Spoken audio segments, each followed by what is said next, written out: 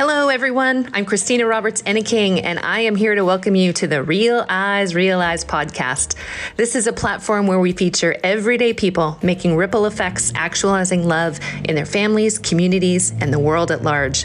Real Eyes, Realize is a show where life and service dance together. For all of our podcast listeners, we invite you to sit back or take us with you on your walk or drive or however you enjoy your podcast. But listen deeply.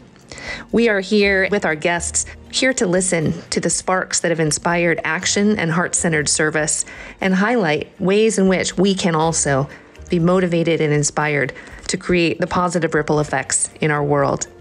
We're prepared to get real as well, authentic, courageous, and vulnerable through truth-telling, and in that, relating with one another to the things that matter most. So thank you for being here and enjoy this special treat, our next episode just for you. So I'd first of all like to kick off and say I am so honored that we have the Benedum family here today in our podcast. And we're going to be talking a lot about the ripple effect that this beautiful family provides in our world. And I mentioned at the beginning when we did our intake call, this podcast is about real people that are creating positive ripple effects, that are actualizing love. And this is about truth-telling. It's about vulnerable moments. And it is about walking with each other as we navigate the ups and downs of life. And that's why we call this Real Eyes, Realize, that we want to get real. We want to get into the truth of what this feels like. So I am so honored to have this family here. And since we have 4 of them, I'm going to actually turn introductions over to you to give us a little bit about yourselves. But I wanted to start off with, this is a family that we as a family have grown very close to. There's that beautiful sentiment that there are friends that are the family we choose. And I definitely feel that with you 4. I'm so honored and willing that you're willing to share a bit of your story of what it is like to live in the Bay Area and go through everything from the trials and tribulations of trying to have 2 working parents and teenagers. And also what we're going to talk about is just additional challenges that may arise. And so we call this family ACEs. I think that there even is maybe a tattoo to that effect, because we're going to be introducing everybody here to our A, which is Alex Benedum, our C, which is Chris Benedum, our E, which is Erica Benedum, and our S, which is Sammy Benedum. So we're going to go in that order for introductions. So Alex, you get to kick us off. How do you give us a little Reader's Digest about who you are, how old you are, what school you go to, and tell us a little bit about you. Okay, so I'm Alex. I go to Fisher Middle School. I'm obviously part of this family. I play the trumpet. I play football and golf. I really like, hanging out with my friends and, making good memories and stuff. So yeah, it's, I like having a good time. Yeah.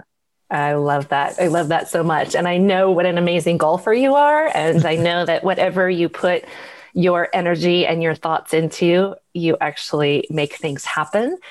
We might get into this a little bit more, but I hear you're venturing into some acting these days. Yeah. Anything about that? Yeah.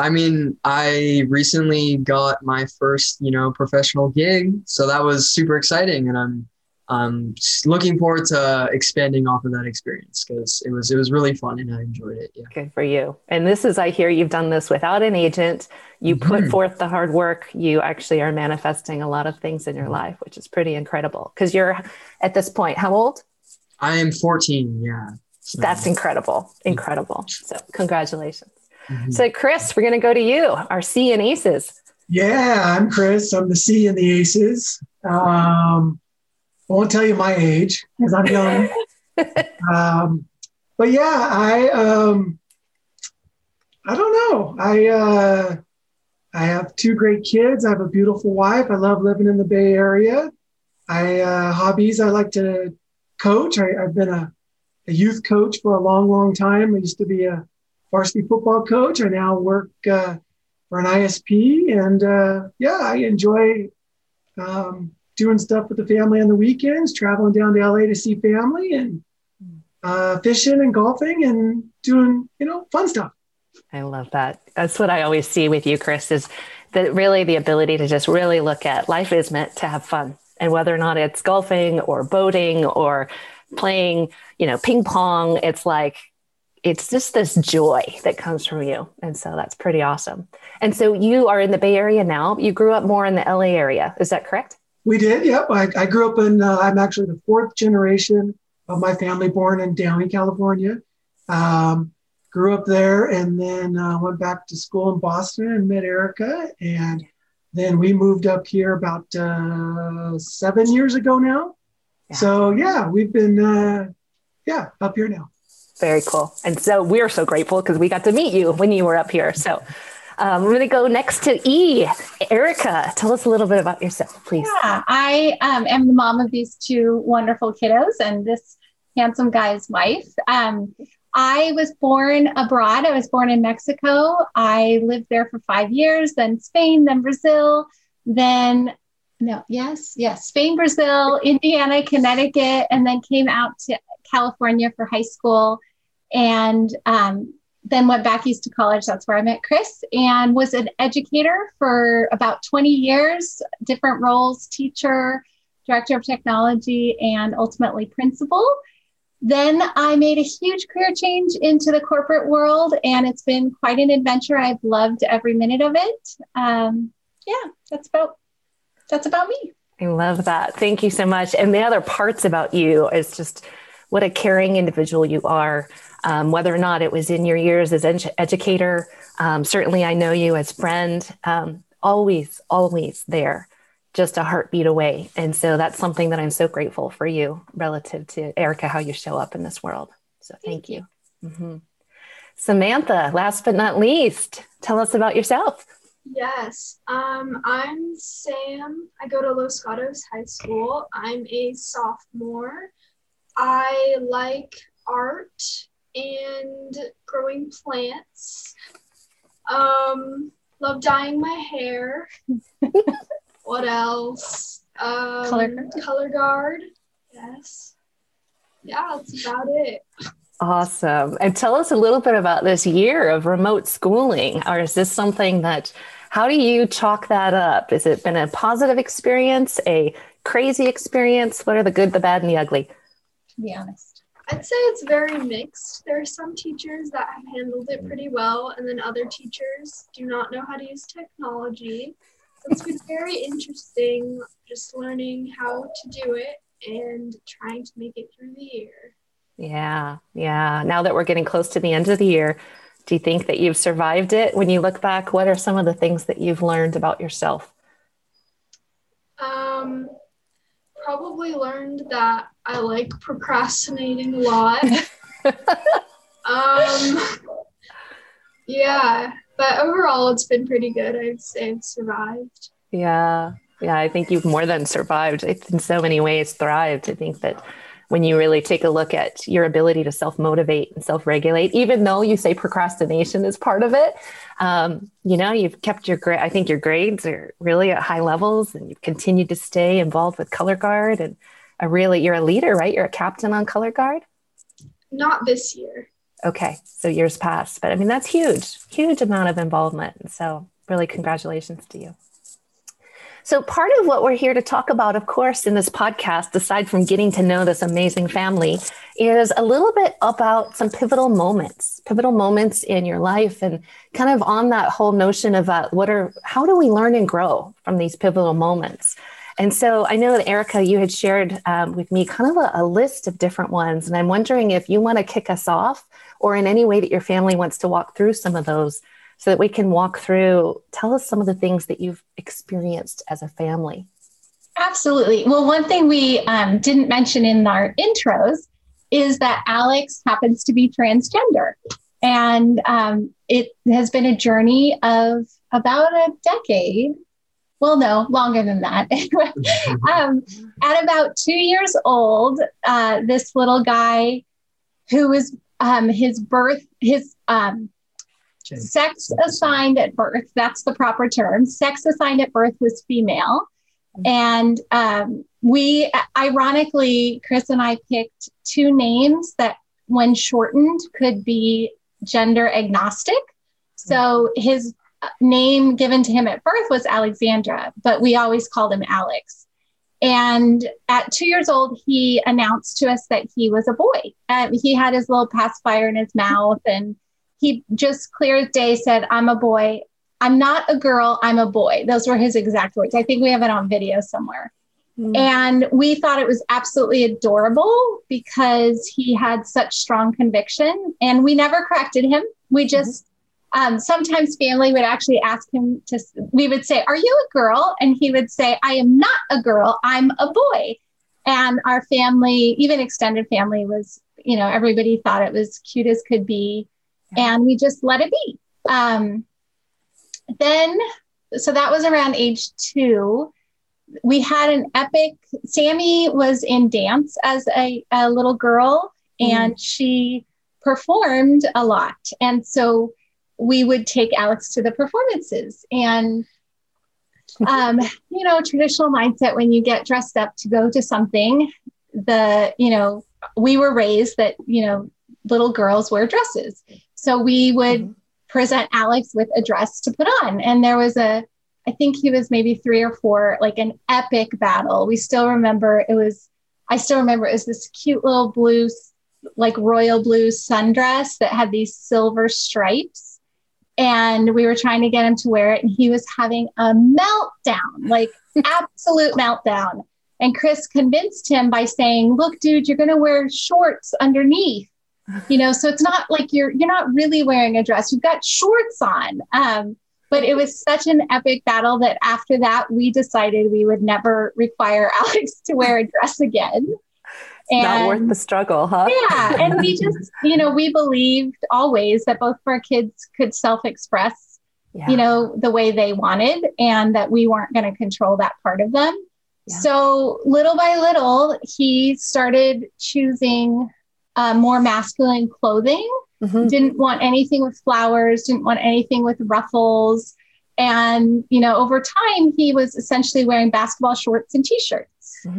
And let me know when you want me to stop. No, I love this. This is just some beautiful continuity.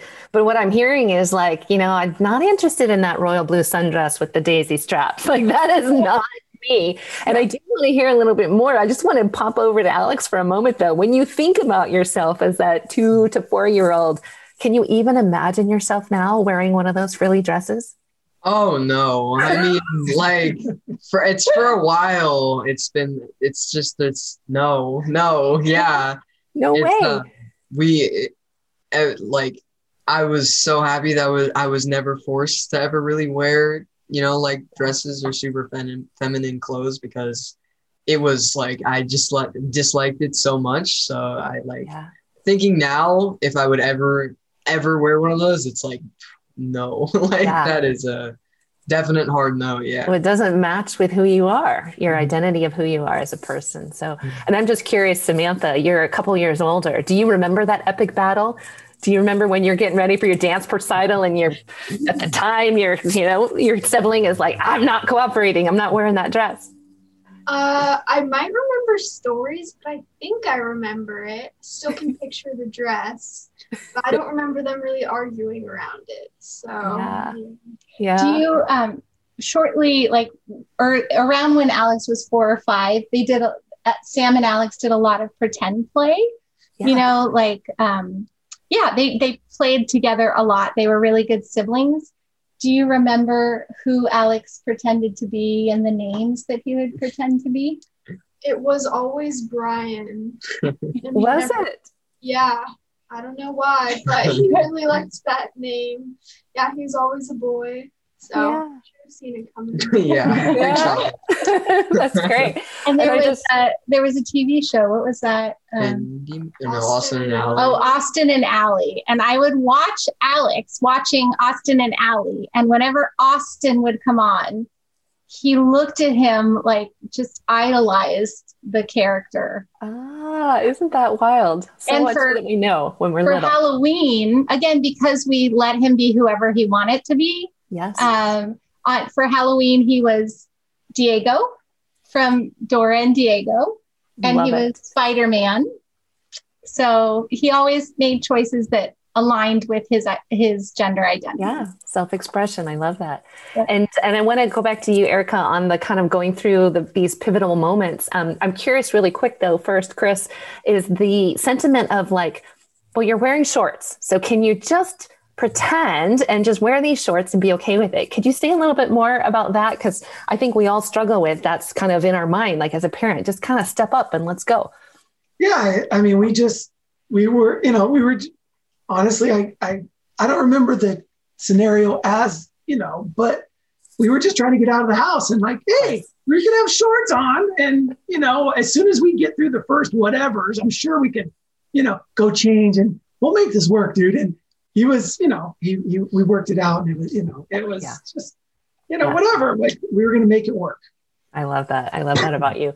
And so I want to kind of give it back to you, Erica, moving through, because I think that when we're looking at like this whole expression at very, very early ages, like we know, but that there's almost like a convincing that has to happen. Right. And so please do continue. Yeah. We were not familiar with the term transgender at that point. I mean, we'd seen movies where they might have a transgender character, but like it wasn't part of our everyday vocabulary. And so, Alex went by female pronouns and we still, required him to wear girl underwear. I think that was something I held on to.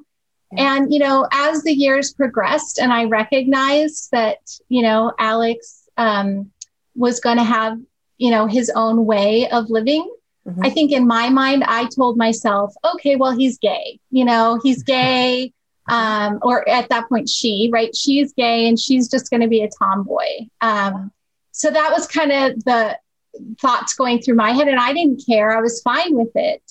But I just never thought through, I never understood his conviction of identifying as a boy.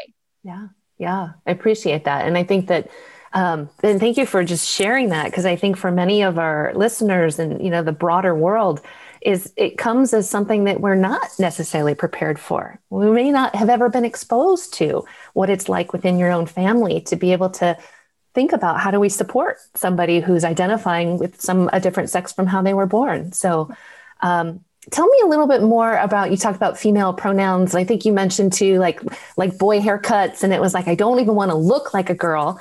And then there was a point, I think, as you were an educator, that you actually had a student that really kind of opened your eyes. Could you tell us a little more? Yeah. So we did at some point, before we understood the transgender component to this, we did, Alex really wanted short hair. And that was something that Chris and I had to really negotiate together. And I think, unfortunately, I what's the word? Sideswiped Chris, or that's not the word, but when you don't tell someone, blindside. Thank you. Bamboozled. I blindsided. It's like, I have a word for you.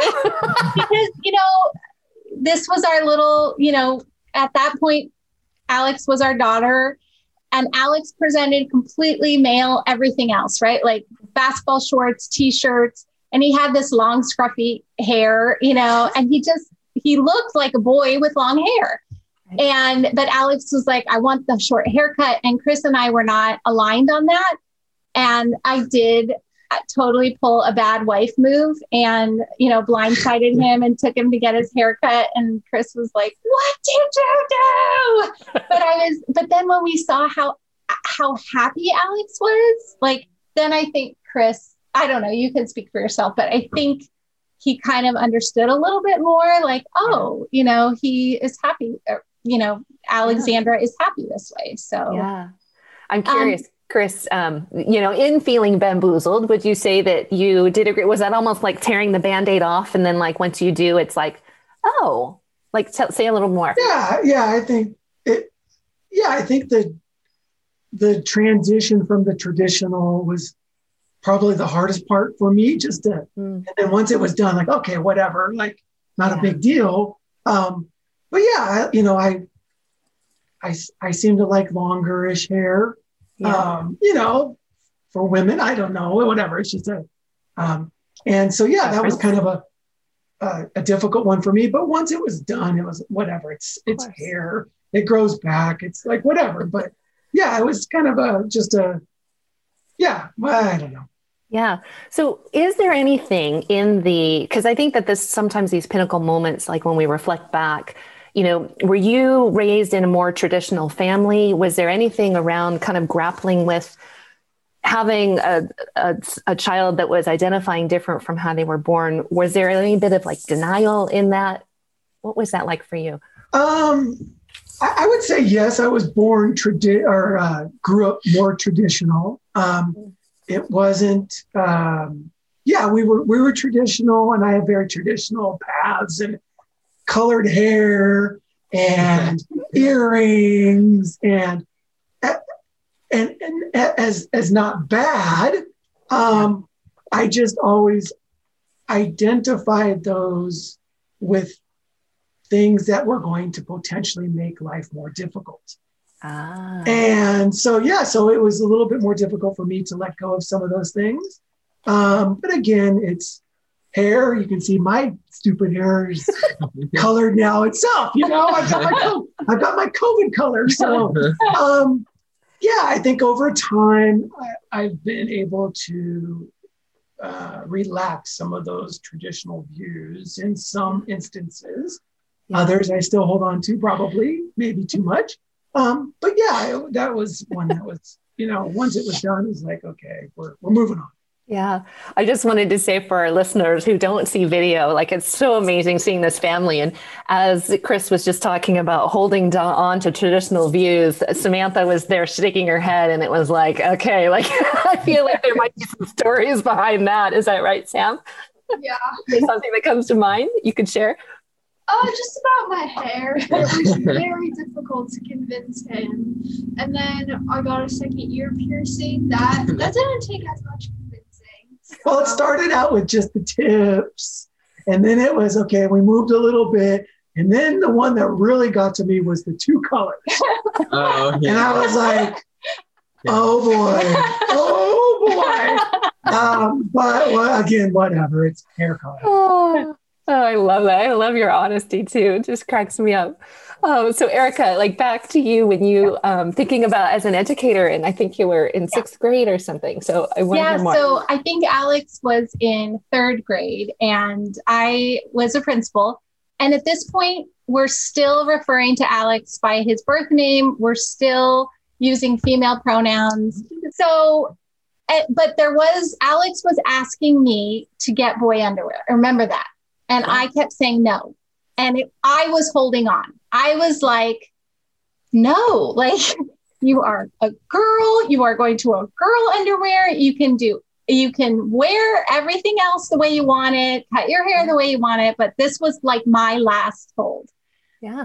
And then I met a family, and I won't share their names to protect their privacy. But as a principal, I had a sixth grade student who was transgender and was what we call female to male. So assigned female at birth, but identified as male. And this family they decided they were ready to support their child, and they wanted to support their child in changing pronouns and have that change at school. And I believe the student's name was different. The name at the birth. Yeah, it was different. So they were going to have a new name. So anyway, I met with this wonderful family, the two parents, and I was sitting in my office listening to their story. and I remember the mom, who was amazing. She said, my child asked me to get boy underwear. And I said, okay, let's go to Target and let's get boy underwear. I mean, I clearly remember that. And I remember sitting there going, oh my gosh, she's so much better than I am. Because I totally knew that this child's story was my own child's story. And I could see so many parallels. Mm-hmm. So I didn't come home right away and say, this is what Alex is, right? I didn't tie those two together, even though I knew it inside. Yeah. But what I did was I supported this family in their journey by educating our staff. And we ended up doing a really cool assembly where the child we played the song, Lady Gaga's song, Born This Way, and I dressed up like Lady Gaga, and it was a really fun experience. And that's how the child came out as their true identity. Yeah. And then after that, so that was happening. And then somewhere in this process, we had our extended family come up, and we went to San Pedro Square. I think we were going to a sporting event. We were having dinner. Yeah. And that was when Alex had a moment of crisis where we were all out. San Pedro Square is a really hustling, busy place, and they have these public restrooms. And so Alex had to go to the restroom. So Sam went with him, but we were requiring him to still go to the girls' restroom. And, but he presented like he does now. So completely as male. And so what happened was, some big guy who was probably only 5'10", but to Alex, he looked like he was 6'5". Anyway, and some guy like yelled at Alex and was like, "You're in the wrong line." And Alex came back to the table, and I could see the tears in his eyes, and he was so upset. And he said, "Mom, I'm not ever going to use the public bathroom ever again unless you come with me." And I remember when we finally got to the restaurant, and I remember getting on my knees and looking at him in the eye because he was so distressed. And I said, "Alex, I get it. Like, I get it. We're going to figure this out." I don't think at that point I had shared, like, I think this is what you are, which is transgender. But that's when I started talking to Chris about it and started to connect, my students' journey and Alex's journey. And that really, really began the process for us of helping Alex live his authentic self. Wow. I feel like we just want to take a moment of just pausing. And first of all, the gift of having that family and exposure to that family who is going through it just a little bit ahead of you, and being able to share their experience, and that you actually had the forethought to say, there's something here as a mirror for our own family, and to be able to really recognize that and to say, it may not have been an immediate, let's go Target and buy boy underwear, but like it was the seed that started the embracement. And just, it sounds to me like dressing up as Lady Gaga and giving an overall assembly to support this child, that your heart has always been in a place of, how do we do what feels like the best, right, next thing? And that's pretty amazing. I'm curious, Alex, if you could kind of talk about that bathroom crisis from your perspective. And it might be something that you might kind of think, not only was he 6'10", he looked more like 7'2", and he was burly and he was mean, but what do you remember?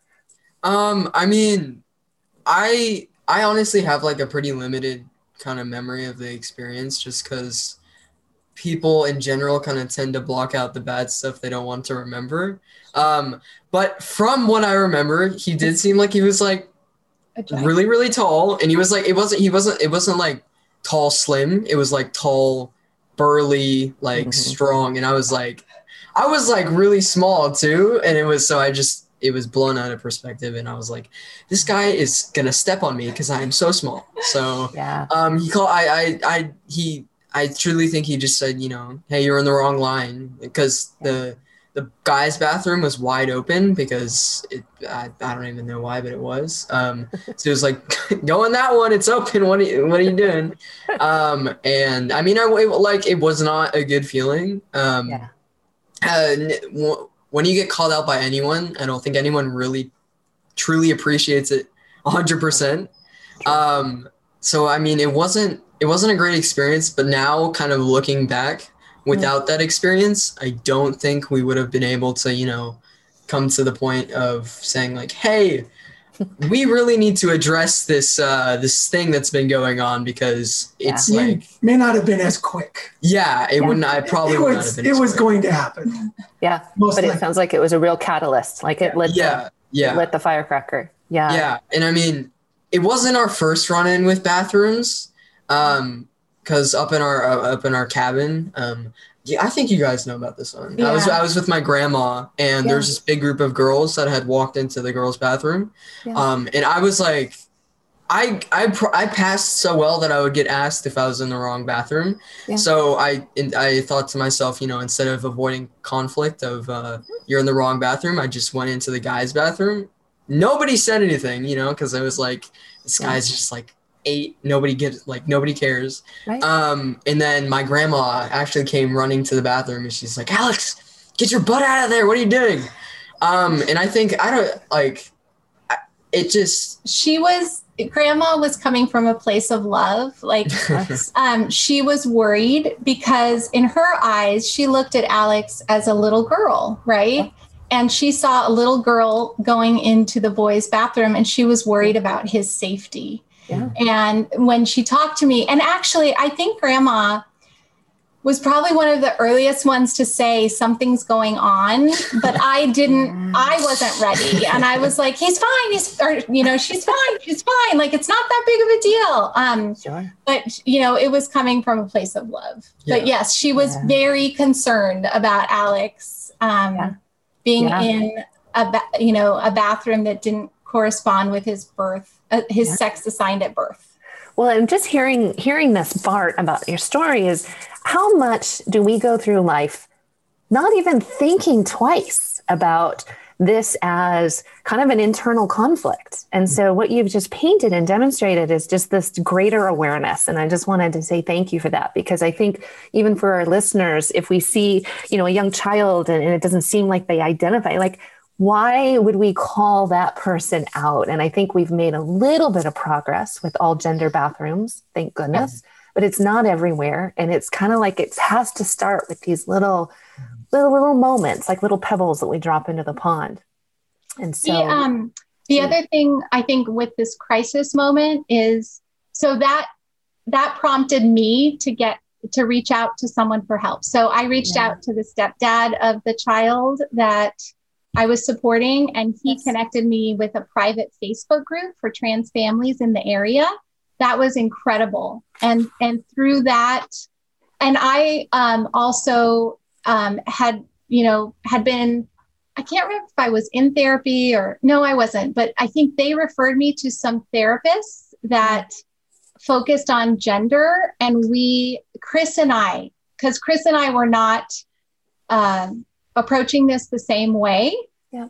I wanted to devour every book I could read, every video. And I was like, I'm going to learn everything I can about what it means to be transgender.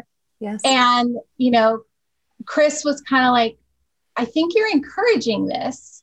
You're encouraging Alex to be this. And I was like, no, I'm not encouraging him. I'm just trying to learn, because I do believe this is this word, is a great descriptor of who he is. Yeah. And so we really needed some help figuring it out together, because it was putting a strain on our relationship.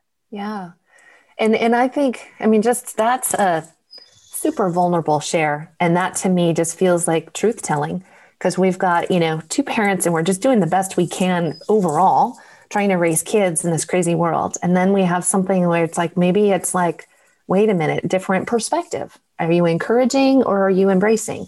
And so I'm curious too, from your perspective, Chris, how do you reflect back on those moments where maybe it didn't feel like you were on the same page? What's your perspective? I don't know what she's talking about. I was always, I always like, okay, I'm all for it now.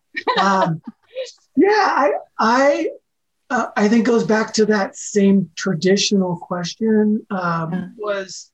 Was wondering, I was looking potentially at the hardships that this could bring to Alex, to all of us, and was just wanting to make sure that we were, I don't know, trying to figure it all out, making sure that it was right. And it was,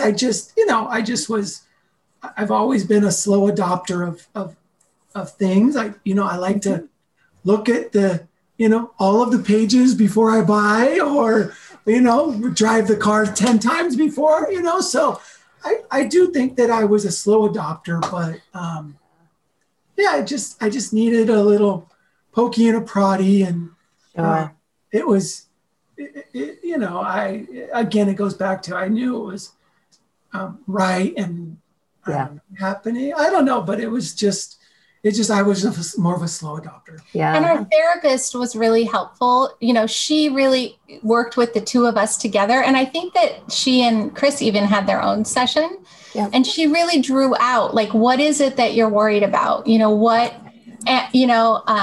And then she would present scenarios. Okay, well, let's say this is Alex, let's say he is transgender. What's the next step? So she helped make it practical and concrete versus being this theoretical, scary notion in our heads. Like, I know for me, and I know since, we've now interfaced with a lot of different families who have children or relatives that identify as transgender. And a lot of us laugh at that moment where I'm like, just let him be gay. And I think that, I think where that came from was my fear and lack of understanding around the body implications, right? Like, I knew that there were options for surgery, and I didn't, and I think it's similar to Chris. I think we had the same fears. They just were manifesting differently, right? Like, I was like, oh, but I don't want my child to have surgery, and I don't want my child to change their body. And, those were, whereas his was, he doesn't want his child to be bullied, right? Yeah. He doesn't want his child to ever face violence. And we know that those are things that happen to the trans community. So we could never have done this without Maureen. Maureen Johnston, she was amazing. And we are so grateful to her. And she met with us. And then she also met with Alex. Yeah. And she met with us for about a year before, anything. Yeah. Thank goodness for that. I mean, I almost like those as like angels in our midst, right? These are our teachers, our helpers, our mentors. And one of the things that I'm just going to offer up is one thing that we do, and I don't know if I mentioned this to you before, is as we post our podcast, we have an online resource hub. And so some things out of our conversations, we actually create like a document. And one of the things that's coming to me now, and if you're willing to, is we put together a list of resources for individuals that are looking at, if you're seeking help or want advice or thoughts about whether or not it's the private Facebook group, therapists that specialize in this. If you'd be willing to help me put that together, I think we could let our listeners have a really rich resource guide. Absolutely. Yes. Okay, cool. Yes. Cool. And I just wanted to ask Chris real quick before we continue on. The thought about what I hear too is what Erica said is it's a protection, and as the father of this family, I want to protect those that I love and I care about. So I'm curious, what was the thing that kind of sent you to the edge of like embracing, like, this is what it is? Where did you finally, what was that catalyst that said, yeah, we're going down that path? That's a great question. And I don't know if I have an answer for it, Christina. I think it just was an accumulation of events and talks and seeing happiness and I don't know if I can pinpoint a specific event, idea, or whatever. I just think it was accumulation of time that I was able to finally go be okay, I guess. I love that. Fair enough. Thank you. And that's, as the slow adopter, I think sometimes time is that's the biggest piece of it. It's the, like you said, accumulation of events and just awareness, it sounds like. And so that's what I love about your family is the openness that you all have and that you share. And it just feels like, the ability to just be super real. And this is what's going on. And this is how we raise kids and teenagers. And these are the trials and tribulations that happen on that front, right? And I think that that's really kind of key. Not to mention, I think, Alex, I'm curious if you think forward about this world and the thought about your parents wanting to protect you. Is there anything that you are concerned about where this world is, about your safety and the ability for you to live a quote unquote normal life? I don't think I'm ever going to get normal. And I think I've come to terms with that because I think everybody's version of normal is different. And I don't truly think there is a normal, but if we're thinking like cisgender life, obviously it's not going to happen because I'm not cis. Yeah. And I think looking into the future, I can see two pretty distinct options of what's happening. And it's either that, you know, I could be accepted and things could be great, or there's three, I guess. I could stay the same, you know, people don't really care to educate themselves and it just we stay where we're at. Or we could be actually going backwards because I feel like or especially right now, I know you know a lot about this, but they're making a lot of anti-LGBTQ laws specifically to transgender people, specifically in sports. And I mean, I think for future, I gotta hope that things get better because I can do all I can and I can advocate and I can speak up, but I can't ultimately change what's going to happen. And I mean, I think I've just come to terms with that. And I mean, at this point, I'm okay with it. Yeah. That's cool. Well, you know, you mentioned something too. And I remember in the intake call, we talked about LGBTQ, and sometimes the T is not as emphasized. Do you have some thoughts on that?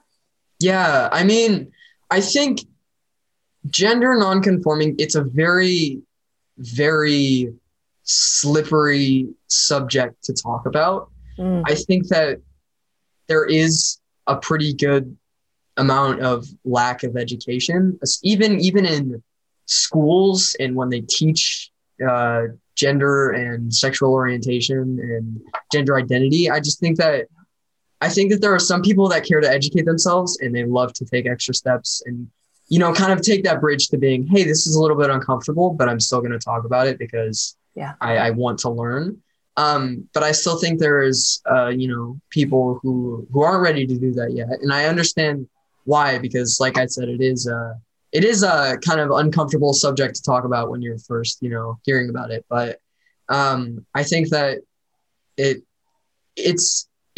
think we're getting better at, you know, educating ourselves about it and learning that, you know, there's not just male and female, there's a bunch of in between. But I just think, you know, people need to kind of be ready to feel uncomfortable and kind of take that step into the unknown in order to be able to support people who are gender nonconforming or, you know, trans or stuff. Yeah. So well said. You're so eloquent and just appreciate that.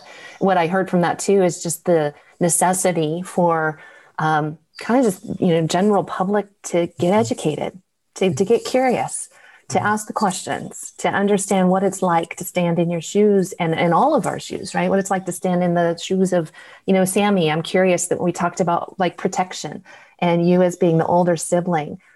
What are your views about where we are in the world today and what your hopes are for the future so that you really are looking at this to say, like, I want the best opportunities for my brother as I want for myself, my friends.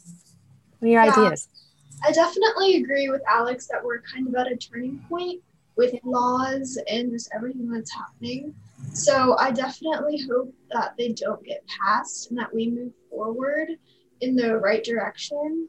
And I always want to protect Alex. Always say that I want to beat up his bullies.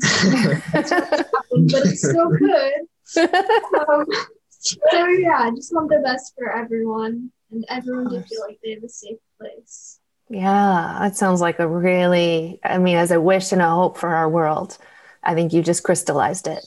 And I think that is really, really powerful, right? That we all have a safe space to grow and to be who we are. And that sounds to me like an amazing place. Go ahead, Chris. And I'd like to add, you know, acceptance to that list. I mean, like, you may not understand, but that's okay. You know, like, we don't have to always, you know, it took me a long time and it may take you some time, but, you know, don't, you know, let's use the old adage, don't judge the book by its cover. Like, it's okay if somebody's different and you know, it's not going to really affect you. You know, people are different and that's okay.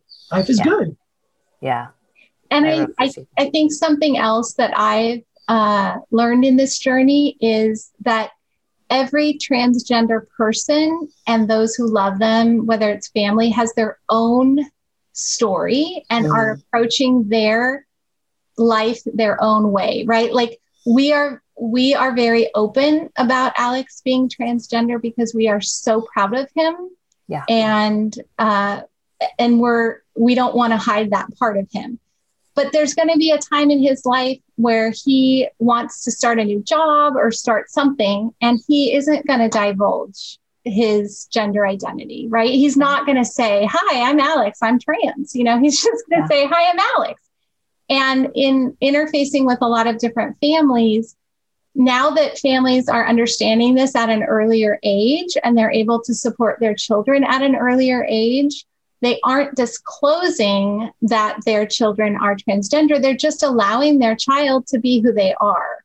And that's where, there are a ton of resources, Christina, like Gender Spectrum, that help you guide the conversation at school, right? Like if you have a 5-year-old and you're going to start kindergarten, it's totally your call as a parent. You don't need to tell the school that your child, was born one way and identifies another. Yeah. And there's a whole lot that goes into this. So, Alex has a new birth certificate that reflects his gender identity. So he can take that piece of paper and he can start high school, he can start college as a boy, right? Yeah. And we're so blessed that our country allows us to do that, right? But it's a process. So that's where the private Facebook group has been invaluable, because there are a lot of things that we've had to jump through. And now we're working on changing his social security number, and we're working on changing his passport and all those types of things, because we want him to be able to live with the gender he identifies with going forward. And he gets to choose who he tells and who he doesn't. Bravo. I think that just gives me goosebumps, because that just says, not only to what you said, Chris, about acceptance and the wish that, it may not be full understanding for individuals, but as long as we can move to acceptance. And what I'm hearing you too is just like acceptance as just having a life, not having to disclose all of these different identifiers. This is like, I'm Alex Benedum and I'm here to do this job or do this project or what have you. That's called liberation and freedom. And that feels pretty powerful. So if you're open to it, before we get into our collective ending questions, I'm just curious, where is the journey taking you as you move ahead? Whether or not it's you as a family or even along the transgender, puberty blockers and that kind of stuff, where do you see yourselves going? I mean, and you don't have to share if you don't want, by the way. Yeah, no, that's a good question. I think that, so we've gone through a long journey to getting, blockers, which I currently have in my arm. And we, about a year ago, started taking testosterone shots. And I think from here, it's kind of just trying to have a, not normal, but kind of trying to give me the most, I don't know the right word. So it's presenting as a male, right? So one thing we are grateful for, and I know we're running out of time, but no, we're not. We're totally good. One of the things that we are so grateful that we discovered and listened and sought help early on, because Alex was starting the very beginnings of puberty. So we were able, thanks to the puberty blocker, we were able to give ourselves some time to figure this out. And, there's a misconception that parents of transgender children are just haphazardly making these decisions for their children. And what if they change their mind, right? Well, we went through years of therapy and it was a slow process. And he is on his 3rd puberty blocker. It's an implant on the inside of his bicep. Yeah. And what that did was it prevented him from having breasts. Yeah. So what that did for me as mom is it took away that fear of him having to have surgery, right? Like, so top surgery is what a lot of female to male trans people have to deal with because they don't figure this out until later. Now my son doesn't have to have top surgery, and we're so thankful for that, right? And then he has, as he mentioned, he's been on testosterone for a year, so his voice has dropped. Yeah. And he's, growing tall, and his muscle definition's changing. And all of these things are allowing him to live his authentic self, which is as a male. And we are so grateful that these innovations have been available to us and that we've had countless medical professionals guiding us through this process. That's amazing. And that our state allows us to do it. I know. Ding, ding, ding. Right? That's huge. Our state allows us to do this. And that allows the parent to make the decision for what's best for their child. It's like Chris said, if you don't agree and you don't understand, that's your right. Like, you have a right to have your own opinion, but do not allow your opinion to stop me from doing what is best for my child. Yeah. And this is what's best for my child. Yeah. Gosh, I love that. Like, I literally am finding tears welling up in my eyes. Thank you for being so on point with that, Erica. I think that that's a powerful message. And I also know, Sam, that you actually helped to give your brother the shots, right? Like, what is that all about? Yes. It started out very interesting because Mom and Alex kept getting into arguments. So then I stepped in. I was always joking about it before that I wanted to do it. Because I wanted to go into the medical field. So I was like, oh, I'll do it. And then I was like, oh, wow, I can actually do it. And it's been interesting. It's at the beginning, it took 30, 40 minutes. Yeah. Now it takes a minute max usually. So, wow. Yeah. Wow. I offered to do it, but I was never allowed to do it. You were never, it was like dad's at the bottom of the list. No, passed right over me. So transgender women are, they have the option of taking a pill.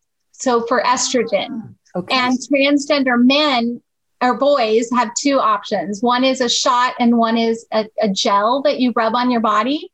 But the gel sometimes doesn't provide exact results because it can rub off. So our doctor highly recommended that we go with the shot. But then with the shot, you have the anxiety of administering a shot. So that's what Sam and Alex have been working through. Wow. And Alex has come a super long way, and Sam is a invaluable resource. Total champ. And who would even know, Sam, that this could be the beginning of your being a surgeon and like getting comfortable with that kind of stuff? Because isn't that one of your dreams? Potentially? Mm-hmm. Like, that's pretty wild. And I just love that now you're at a minute, like, you got this, you nailed it. So cool. Well, what I'd love to do is just to see, Erica, if there's anything else in summary, and then we'll go around and I'm going to do some collective questions, kind of like lightning speed. So is there anything else you want to say to just wrap this up, or do you feel complete? I think I want to echo Chris's sentiments, which is, and your encouragement of being curious and learning and listening. And then, let's just let people live their lives. And, if you don't understand what it means to be, lesbian, gay, bisexual, transgender, queer plus, that's okay. But let people be who they are. And let's fill this world with love and support for each other. Thank you. We talk about the ripple effect, and if that can be a ripple that we drop in this great big ocean, let's have this be what continues to make a wave. So what we do at the end of these is I kind of ask people these collective questions. And since there's 4 of you, I'm just going to ask each of you one, and we'll do it in the order of ACEs, if that sounds okay. So Alex, we'll start with you. And this is just like lightning speed, first thing that comes to your mind. So what are you currently reading or watching? Oh, I just finished watching The Outsiders because we're reading the book in class, and it was a good movie and good book. Yeah. So awesome. Really, I love the depth of research you do. That's awesome. Yeah. All right, Chris, if you could eat dinner and engage in dialogue with anyone, past or present, who would it be? eat dinner and engage in dialogue. Golfer, football player. It'd be probably Tiger Woods, just because I'm interested in his journey in the golf profession and recent activities with his life and the rise and potential fall of that. And I think that would be a very interesting journey to follow and talk about. That does. That sounds like that would be a rich conversation. Yeah. That would actually be interesting. I love that. Erica, to you. Are there any practices that you do or things that you say to yourself when challenges arise that just remind you how you want to show up? Yeah. Well, I think yesterday was just a hard day for me. I don't know why. Some days I just have hard days. And I think what I say to myself is, if I just could get through this day, there's a tomorrow. And sometimes getting through this day, my husband knows this, is me just going to sleep. Like, good night, everyone. I'm going to bed. It's 8:00, but I don't want to talk to anyone or, think about anything. I just need a reset. So for me, it's just doing my very best to get through the day that I'm in, because I have the beauty of a new day starting the next day that has all sorts of different possibilities and opportunities. Beautiful. I love that. Thank you. And Sam, this question to you. There's a quote that we've talked about in some of these from Cornel West. I don't know if you've heard it, but the quote goes like this: "Justice is what love looks like in public and what tenderness feels like in private." And I'll say it one more time. Justice is what love looks like in public and what tenderness feels like in private. What does that quote say to you? You have the tough question. That's deep. That's good. That's good. Because you can handle it, because you do tee shots in 1 minute now. Literary analysis. Oh gosh. Yeah, it's very interesting. I think it could resonate with a lot of people. Just love in life and tenderness in private. Yeah. I don't know. Very good. I love the way that wisdom resonates in you. It's so good. Well, I'm going to give you an easy question as we end it, and we'll just go wrap around to everybody, reverse order. What are you grateful for today, Sam? I'm grateful that we have less than 3 weeks left of school. Yes! Ooh, yeah. That one. That's good. Awesome. Erica, what are you grateful for today? I am grateful for so much. I'm grateful for dear friends like you. I'm grateful for my family. And I'm super grateful that we're almost through COVID and that we have some fun adventures coming up as a family. I love that. Chris, what are you grateful for today? I'm grateful for my awesome family, that both my wife and I have had jobs through COVID, that we've been able to work from home and had minimal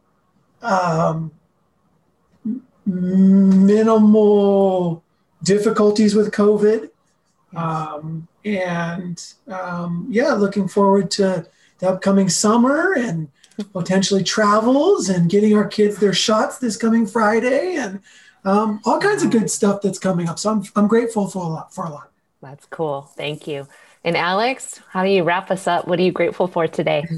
I'm grateful for my family and all their support through my journey, whether it being me and my gender or my journey through, gender and kind of what it means to me, or it being my professional journey, which is just starting. And I really do appreciate all the support they've given me, from driving me to events to, sitting down and having good talks with me. So I really appreciate that.